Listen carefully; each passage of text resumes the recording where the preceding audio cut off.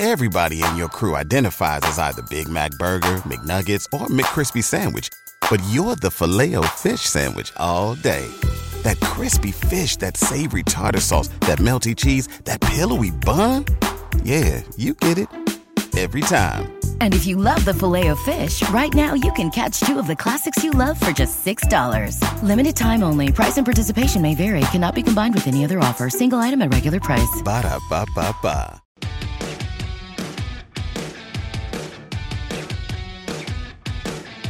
I see women muting themselves in spaces where they actually should be the loudest voice. And so sometimes that looks like in your head you believe the thing you have to say or the contribution you have to make is lesser than. You've already opted yourself out of the conversation. It's okay if that idea is rejected or it's not heard the first time you say it. The point is about the practice. You have to practice unmuting yourself. Why did I become an executive coach? I saw lots of great people fail to get ahead at work, while their much less talented peers blew right past them. That made me furious, but also curious. What were great people getting wrong? It came down to helping them re-examine what drove success, and then helping them make critical shifts, one hard truth at a time. Feel like you're doing everything you were told, but you're not moving ahead at work nor having the impact you seek?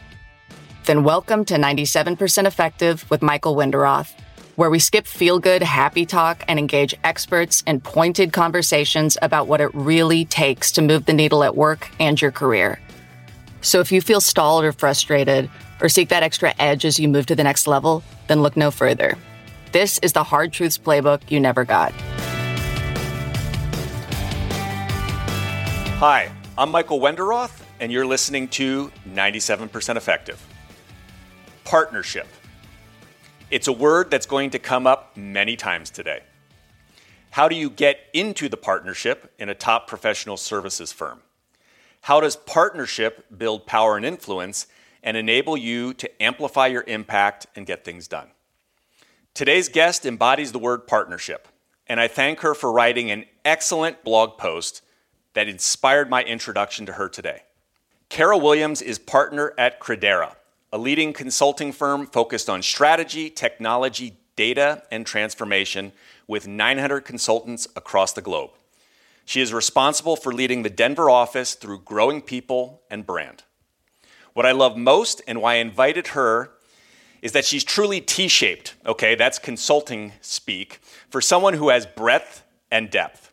A 25-year career in global strategy development, implementation, and transformation with top global firms, and someone who has a deep commitment to DEI, diversity, equity, and inclusion, and bringing other people up through the ranks. We're going to talk about her personal path to partner, how she ensured she made an impact when she got there, and how she brings her experience to mentor and advise others. Kara, welcome to 97% Effective. Thank you so much, Michael. I am beyond grateful to be here. What's interesting is you're a level 2 certified somm. Okay, that's a wine expert for those out there. You love to cook, and you're a global citizen.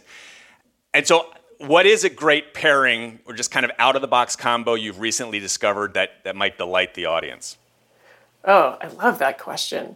So I spent a year studying to become a level 2 certified sommelier. And one of the things that study brought me was an education on food and wine pairing, of course, but a real passion for some of these wackier, lesser appreciated wines. So my answer is orange wine. So orange wine is white wine grapes that when they're crushed and they're in the fermentation process, the skins are left on the grapes, and it imparts a little bit of an orangey tinge to the wine as it ferments. It's also, if you are a red wine drinker and you drink a little bit more bold wine, like a Cabernet Sauvignon, for example, you get a little bit more of that tannic astringency feeling in the mouth, dries your mouth out just a tiny bit. It's the equivalent on the white wine side too. So when the more skin contact causes more tannins cause astringency, and that makes your mouth feel dry. Orange wine is great with impossibly hard to pair foods like artichoke. So my recommendation is find yourself an orange wine at one of your local wine merchants, get an awesome roasted artichoke with some lemon aioli or an artichoke dip, and enjoy the flavor combo that you'll get with both of those. Orange wine, I have actually never heard that term before. So you just going to your supermarket or wherever you pick up wine, you could ask for that and they'll know what an orange wine is? And is there like a category? I've never seen a category of orange wine. So sometimes they're shelved with white wines or close to the rosé wines, but it is a category of wine, and it's a style of winemaking that's come back around again. It's actually a rather ancient form of winemaking it's had a resurgence. This is totally cool. Let's shift over now into this topic around partnership and looking at this in two levels, kind of your personal path, and then also how you, as partner, and even before that, advise and mentor others, bringing those folks up through the ranks as well. And if you look back on your 25-year career, I was thinking, could you maybe describe some phases, laying those out in either food or wine or some analogy that we can just think of to look at your career? Yes, this question was extremely inspiring. And so my head went immediately to Samin Nosrat's salt, acid, fat, heat. So that's the example the framework I'll use for this. So when I am coaching and mentoring people toward building their own paths to power or building out a sphere of influence, the salt piece is do bold things. We've all had that moment where we sprinkle a little bit of salt on something and it completely changes and improves the flavor of that thing. Next is acid. Be okay with conflict and abrasion. Stop caring as much when things don't go as planned or when your particular idea is the bold one in the room that others don't seem to be on board with. Fat is our personal strength, right? It's the basis for serious flavor. Soups and stews and roasted things all rely on some amount of fat to infuse and impart that flavor. And when I'm talking with folks, I tell them their superpower is what they're already great at doing. And lastly, heat. Heat is finding ways to do and help those people above you in positions of power and be aware where that power lies in the organization so that you can build it for yourself. Salt, acid, fat, and heat. Correct. I love it. I know that you've got a lot of causes and things that you care deeply about. So I want to acknowledge that. And do you briefly want to share a personal passion or cause here before we talk about partnership? Absolutely. So I care very deeply about helping to solve the housing problems right now in the Denver community. It's been my home off and on for 21 years. It's a growing problem in our community, and it's a complex one. It crosses, shame and social norms and education and access to safe housing and public health and so many other things that make it really difficult to solve, which means the solutions also have to be equally complex in nature. And so throughout my adult life, I've volunteered for nonprofits that are focused on literacy or education or getting access for just underserved students in the school system so that they perhaps break the cycle of being homeless with a family. There are a lot of students out there that live in cars. I've also been a board chair. I've spoken at local, national, and federal government organizations on the topic of our unhoused population and how we might think about bringing the business and the civic community together to solve these problems. Ultimately, it's about when we provide safe housing, access to jobs, education, services, etc., and we're good neighbors, we all benefit as a community. To dive into the topic, and let's get really brutally honest and frank here, 25-year career, you've gotten to the partner level. And the numbers are pretty stark if we think about it. There's that old saying, when people start their jobs, look to your left and right.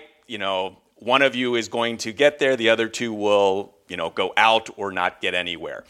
And generally the numbers, we could cite lots of them. I haven't looked at them recently, but the numbers of women who are entering, about equal, but the number of women who get to the top partnership is nowhere near that. And so let's talk about it in a professional service firm, and first maybe look at this through the lens of your own experience, because I think you've done a lot of very savvy, important things. If we go back to your framework, I'm sure these are going to come up. And maybe to start from a slightly different area, which is when you moved into the partnership there at Credera, I think you did some very savvy and important things to position yourself well and get started on the right foot. And I think this is really important for those who are entering. I mean, positioning and starting on the right foot helps so much. Could you share maybe a few of those things that you've done to really help you succeed in that role? Absolutely. So the first thing I did was I took a nod from the Stanford course that I was in at the time I started this role, and that was to lay out power objectives. And I had 3. So one was I had the awesome pleasure to start with 2 other female partners on the same day. And on that first day, when we were in onboarding class of some sort, I said, would you 2 be interested in meeting just us weekly so that we can navigate being new at this company as partners, as women, as professionals? And they, without any hesitation, said yes. So it started with weekly meetings with the 3 of us for most of the next 6 months. And then one day it dawned on me I was excluding some female partners that had already hired in and or been promoted at Credera. So now that meeting still carries on 19, almost 20 months later, every other week, but it's all 8 of us that are on the U.S. partner team, all 8 of us females that are on the U.S. partner team. And it is truly, we hear a lot of people talk about safe spaces and psychological safety. It doesn't expire the higher you rise in an organization. You still need psychological safety. And so that's a space and a place where we can talk through some things and ask for help and think through and just reckon with, it's hard to be a leader today. This world is very, very chaotic, and it's very, very complex, and it's also very, very exciting.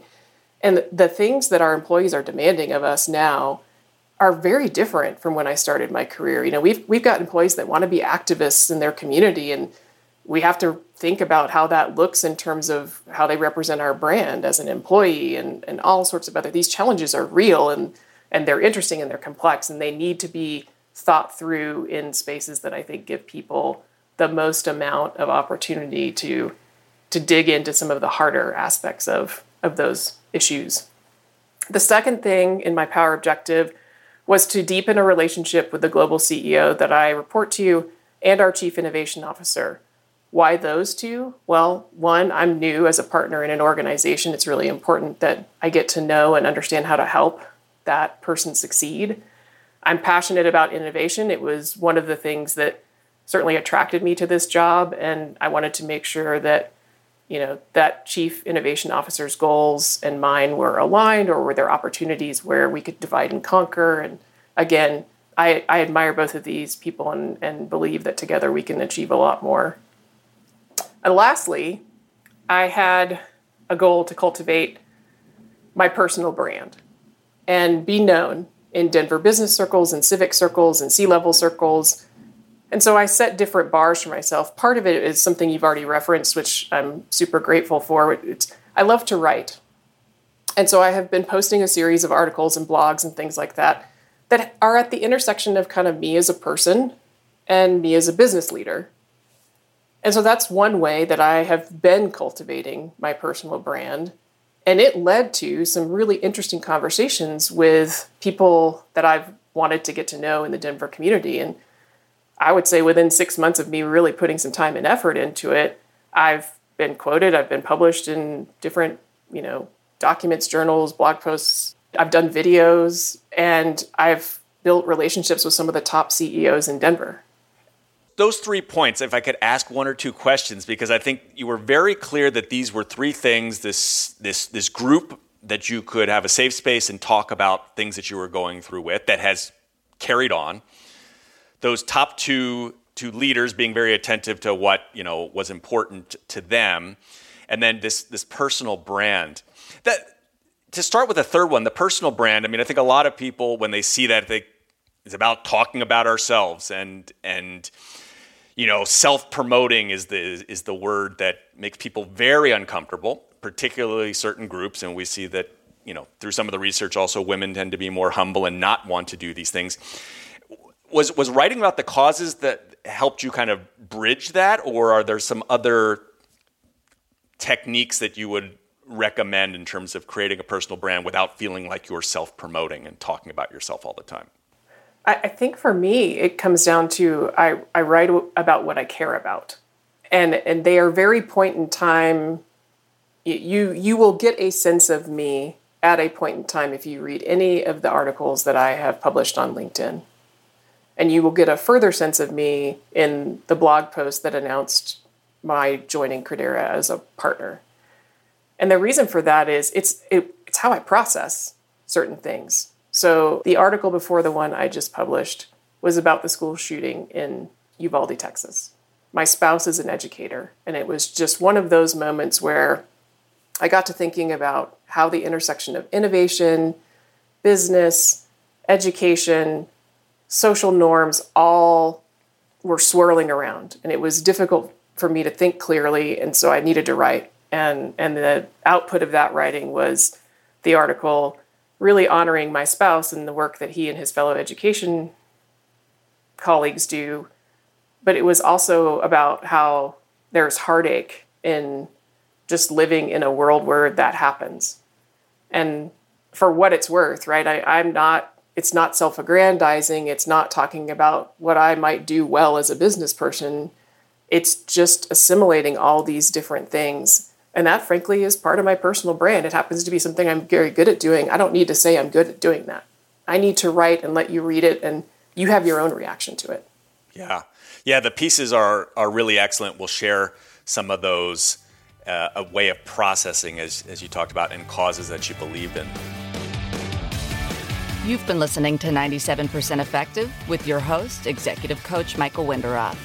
If this interview is making you think, make sure to share it with a friend. Now, back to our interview. The second question that came up as you were talking through those three pieces, we jumped right into talking about power. And of course, that's a topic that makes a lot of people feel uncomfortable. It conjures up notions of Machiavelli and so forth. And I would say a lot of people out there would say, setting up this group with the partners, well, you guys are already partners, right? So there's already some safety in that. You've got your position. In some ways, you're probably not competing with each other. If you think about this, in a firm, if we take you like a level down, you're on the partner track, and you were to form that same group. I think there's always this, you're at once, and you're always doing this with colleagues, you're collaborating, but at times you are competing, depending on the firm's culture or promotion process. What dynamics might be at work, or how would you manage this? Hey, we're getting a group and we're sharing certain things, but that might get used against you. That may be giving someone else an advantage. This competing versus collaborating, which can happen at the middle and ranks going up. Thoughts on that? Oh my. To me, this is such a great analogy for why listening and observation are very important skills to continue to hone the higher you rise in your career. And the reason I say that is what looks like collaboration in one forum may be competition in another. So you might work together with someone to, and I think women in particular have felt this a decent number of times. You work with a male colleague, for example, to develop a solution to something, and then you go into a room to present it, and the guy gets the credit, and he gets the competitive edge.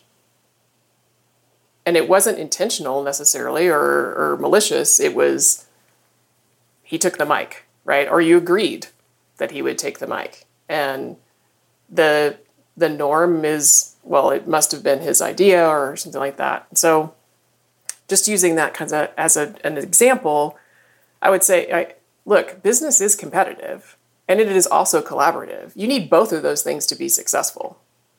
So as I'm advising people that are at our principal level or our senior manager level, I'm talking to them more about it's not about being the most competitive or the most collaborative. It's about finding ways where the intersection of your strengths, your knowledge of the organization, both from a politics, influence, and power perspective, and being clear about what you want to go achieve are all lined up consistently.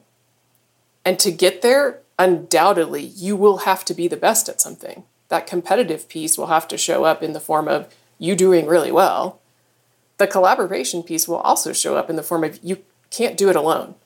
The number one thing that held me back from getting to where I wanted to go, which career-wise was an aspiration to be an equity partner in a consulting firm, was I spent way too long believing in the just world myth, right? I worked so hard believing that someone else was going to push me up the ranks that, I even set a target time frame to make it here, and I missed it by 7 years. 7 whole years. And it was because I believed someday someone would see all the work I'd been doing, and that would be my ticket to the partnership, and it wasn't. And the second hardest lesson related to that was I had to get out of my own way. And there were plenty of people during, especially that 7 years after I had missed my personal goal, that were trying to tell me, trying to coach me, and I was not listening. I was not ready to listen. I resented people who were trying to help me. And it took a moment of clarity, frankly, for me to snap out of that. Those two things are powerful. And so for me, I'm trying to coach people to short circuit both of those things as quickly as possible. So don't rely on the just world as a means, and also get out of your own way. So what was the thing that snapped, or not snapped, this moment of clarity that caused the shift? In 2017 and 2018, I was being headhunted by a couple of different firms, and I was looking to leave a large global firm at the time. And one of the roles just was clearly not going to be a fit for a variety of reasons. The other one was really intriguing, and it was a firm I had talked with on 2 separate occasions. And the first time they were at a part in their growth journey where it felt a little small. It felt like it was more of a lateral move. I couldn't see the promise of the future. So I politely declined. Another time it still doesn't feel right. It didn't really get into a formal process. The last time, it was a very formal executive interview process that took months. I did coffee chats. I did one-on-one interviews. I did group sessions. And it culminated with this almost, Harvard-esque business case presentation with a group of people who some were there to be supportive, some were there to be combative. And then it transitioned into a social situation where I just felt bombarded by people I didn't know. I had no idea, would they report to me, would they not? It was exhausting, but I had run that gauntlet. And I'm the kind of person that prepares very well, and generally I feel good about the outcome. And very rarely am I disappointed, which bad on me. I got a call and they said, "No, we're not going with you." And I sat in a London hotel room. I absolutely cried. That's true. It was hurt. I felt hurt, a profound sense of loss. I was disappointed. And then the next thought I had was, all right, get up, Kara. This is just a thing. So what do you need next? And I thought about all these moments, trying to get to the place I really wanted to get to. And the only constant in all of that story was me. I can't blame people for not wanting to extend an offer. I can't blame people for not seeing, that I desperately wanted to be admitted to the partnership, and I kept getting told I wasn't ready, and I wasn't necessarily paying attention to the details behind the why. So I sent out a request for an executive coach, and I hired one.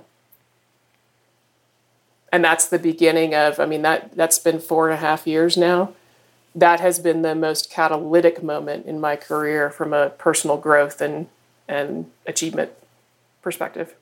Yeah, let's talk about that, because you do a lot of coaching yourself. You've mentioned this. And this catalytic moment, I've seen it with my clients, working with them as they struggle with things, mental models, fear, etc. I mean, that coach is actually how I believe I know you. Because when I met you, I said, wow, you've made a transformation. This is, knowing a very little bit about you. And so I wanted to know, because you mentioned it was a coach. And so that's how I became very good friends with Bonita. And tell us, what were some of the things that as a coach that she did that helped you so much? It started with our first conversation. And so, while you have not been a coach, you absolutely have been a coach to me, Michael, through our Stanford experience. And so I'm not want to underplay the influence that you've also had. But to answer your question specifically about Bonita, from our very first conversation, which was a screening conversation, I felt like she knew me as a human. And that's the best way I can describe it. And it was through the way she asked a couple of questions.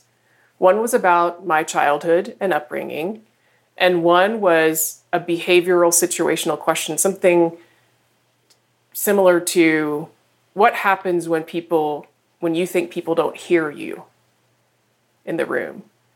And I just went, whoa, okay.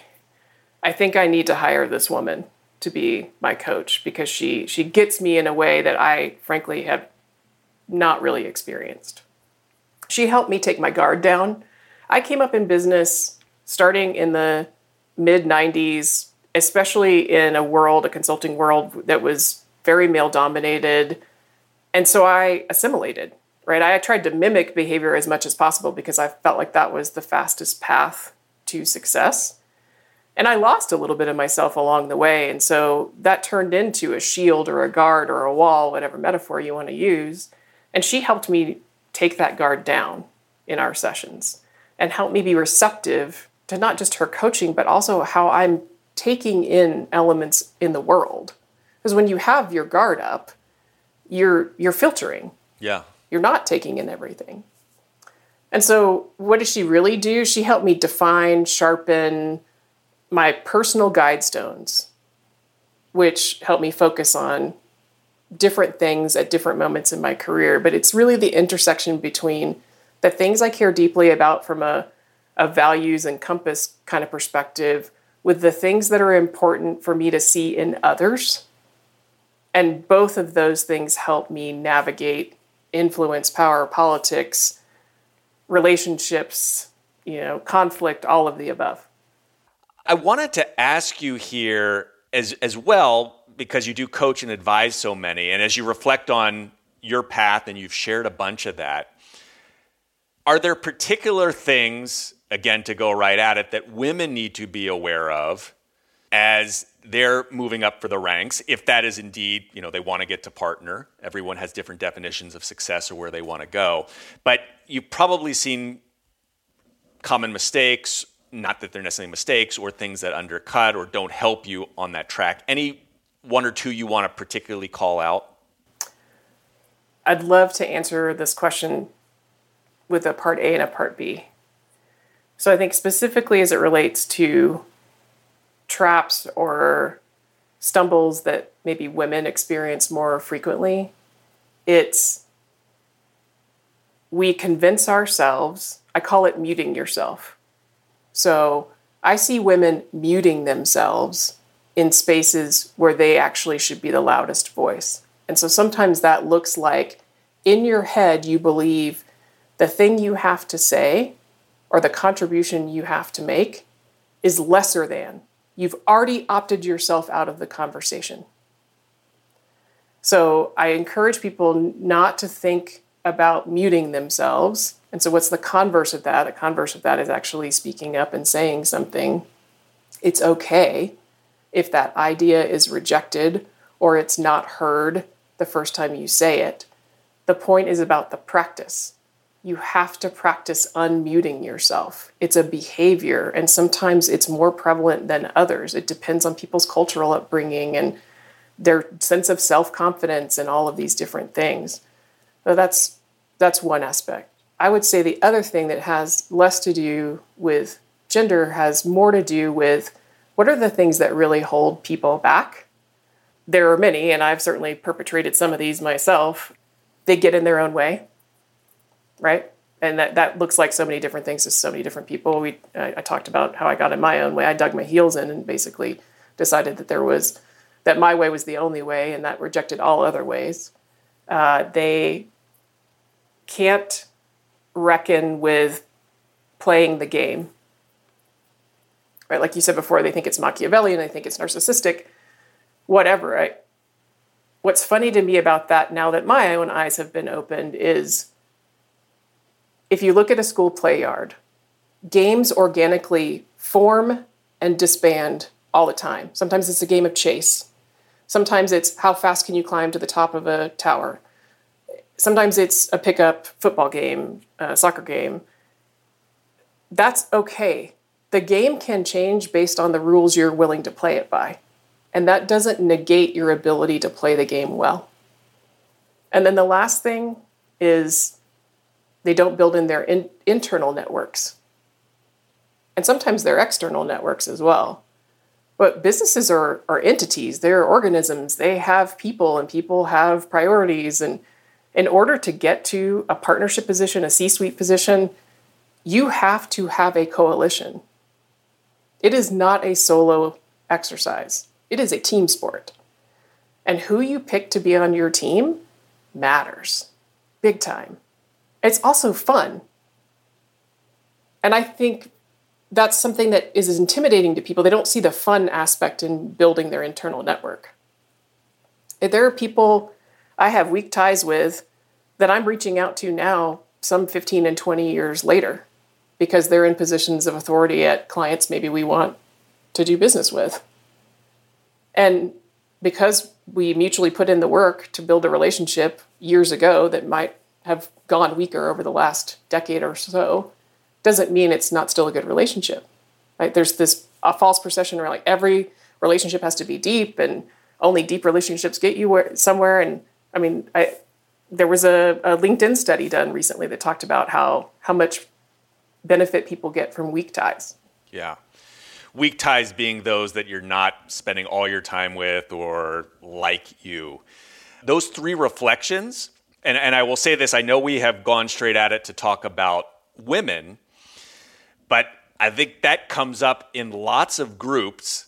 You know, introverts I coach who are white men, yep. Certainly Asian culture, which I come from, you know, you're much more heads down, you are not speaking up. And so your reflection on reframing that, thinking about what may be holding you back, and a part that you brought up, which I think not enough people, you actually use the word fun, which is to find some joy in those things. And I want to ask a specific question on the networking because this one comes up a lot. Thinking about this as a team sport, who the people you pick and being very strategic about that, there is lots of good research that a sponsor, particularly if you're kind of early on in your career, is the thing that really accelerates you through. And so frequently a lot of people are asking, well, I can get allies, coaches, mentors, and the research also shows that women in a lot of groups are mentored to death, but they're not necessarily sponsored. Sponsored being the person who goes to bat for you, is, you know, during succession planning, they are bringing up your name. Any pieces of advice on either how to pick that sponsor or how to, you know, you don't just go up to someone, or maybe you can just say, will you be my sponsor? How does that process work where you can really get someone to sponsor and sit in your camp and advocate for you? Asking is a very important technique, but identifying is even more important. And that was part of your question. So I happen to be coaching a team member right now that is seeking a really important career milestone promotion. I feel very confident that will happen. When we started the conversation, I gave that person my version of a power objective playbook. And so it's set the objective, measure the results week on week, and it's an 8-week endeavor. And it's anchored in Professor Pfeffer's 7 Rules of Power, and it's just to get people aware of how you can decompose these things. So for this person, it was very clear that the capability and skills required to be promoted were there. The advocacy they needed from me as their formal performance manager and coach, there. No sponsorship, no extended advocates. That was the real area of work that needed to be done. So I asked if they would provide a list of people that they thought would be essential toward building a coalition of sponsorship. And maybe we would find a single sponsor, clear sponsor in that group. Maybe it would still be a coalition. And for most of the 8 weeks, they went through and evaluated person by person, and we checked in every week on the progress. And basically what was uncovered wasn't very well known about how great their skills and their readiness was. And so all they had to do was schedule meetings and talk with people and ask them questions like, hey, do you know I'm involved with this? Or let me explain one of our recent successes on this big client project. And inside of the 8 weeks, it was very clear, not only did this person actually have sponsorship, but the most important piece of that sponsorship was actually for 2 individuals formally asking them when the time comes and people are being put up and have to be endorsed, will you be my sponsor? And both people said yes.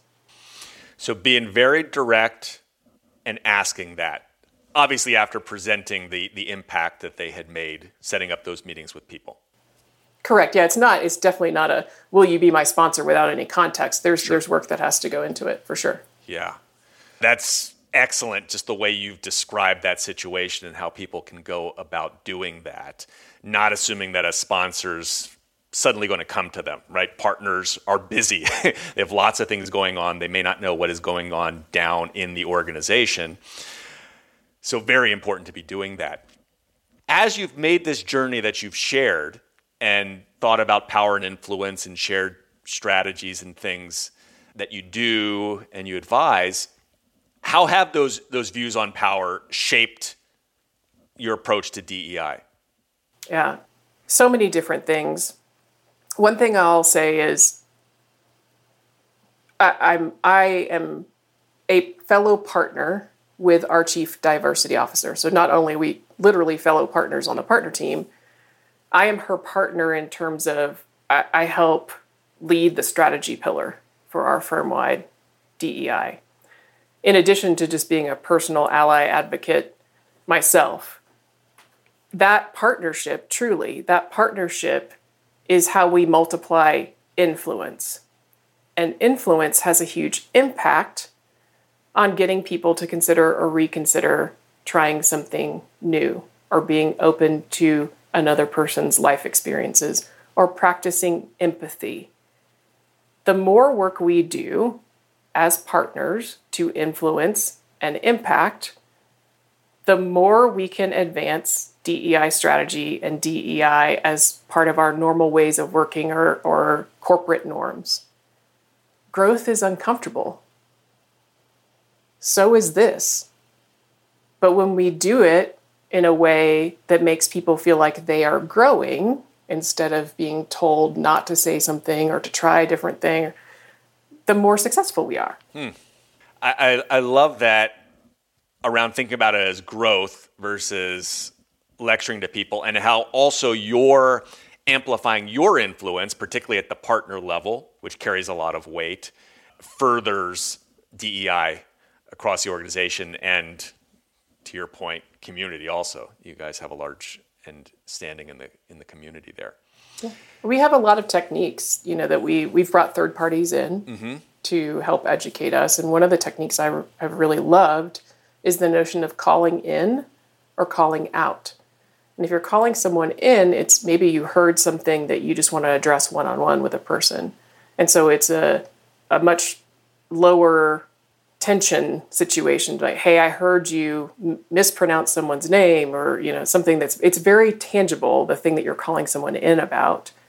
And the purpose is to help someone understand the impact of what happened. Calling out is for those moments where something needs to be shut down. And building the skills and techniques to call someone in and call someone out is really important for advancing DEI. And it's also a way to just help cultivate healthy relationships. Kara, it's been an absolute pleasure. And if people want to see your work, writing, what's the best way to do that or connect with you? The best way is LinkedIn, and that's a great jumping off point for us to have more individual conversations. So I look forward to connecting with people. Great, an absolute pleasure, and some incredibly useful gems and recommendations here in our conversation today. So thank you very much. Appreciate it. Thanks for listening to 97% Effective, where we skip happy talk and help you break through and ascend one hard truth at a time. Help others discover this show. Leave a review and rating wherever you listen to your podcasts. And if you like what you heard, you can get free resources, including the first chapters of Michael's book, Get Promoted, on his website, www.changwenderoth.com.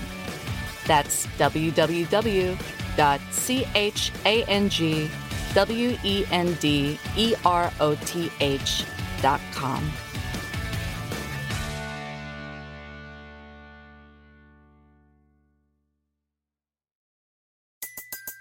Everybody in your crew identifies as either Big Mac Burger, McNuggets, or McCrispy Sandwich. But you're the Filet-O-Fish Sandwich all day. That crispy fish, that savory tartar sauce, that melty cheese, that pillowy bun. Yeah, you get it. Every time. And if you love the Filet-O-Fish, right now you can catch two of the classics you love for just $6. Limited time only. Price and participation may vary. Cannot be combined with any other offer. Single item at regular price. Ba-da-ba-ba-ba.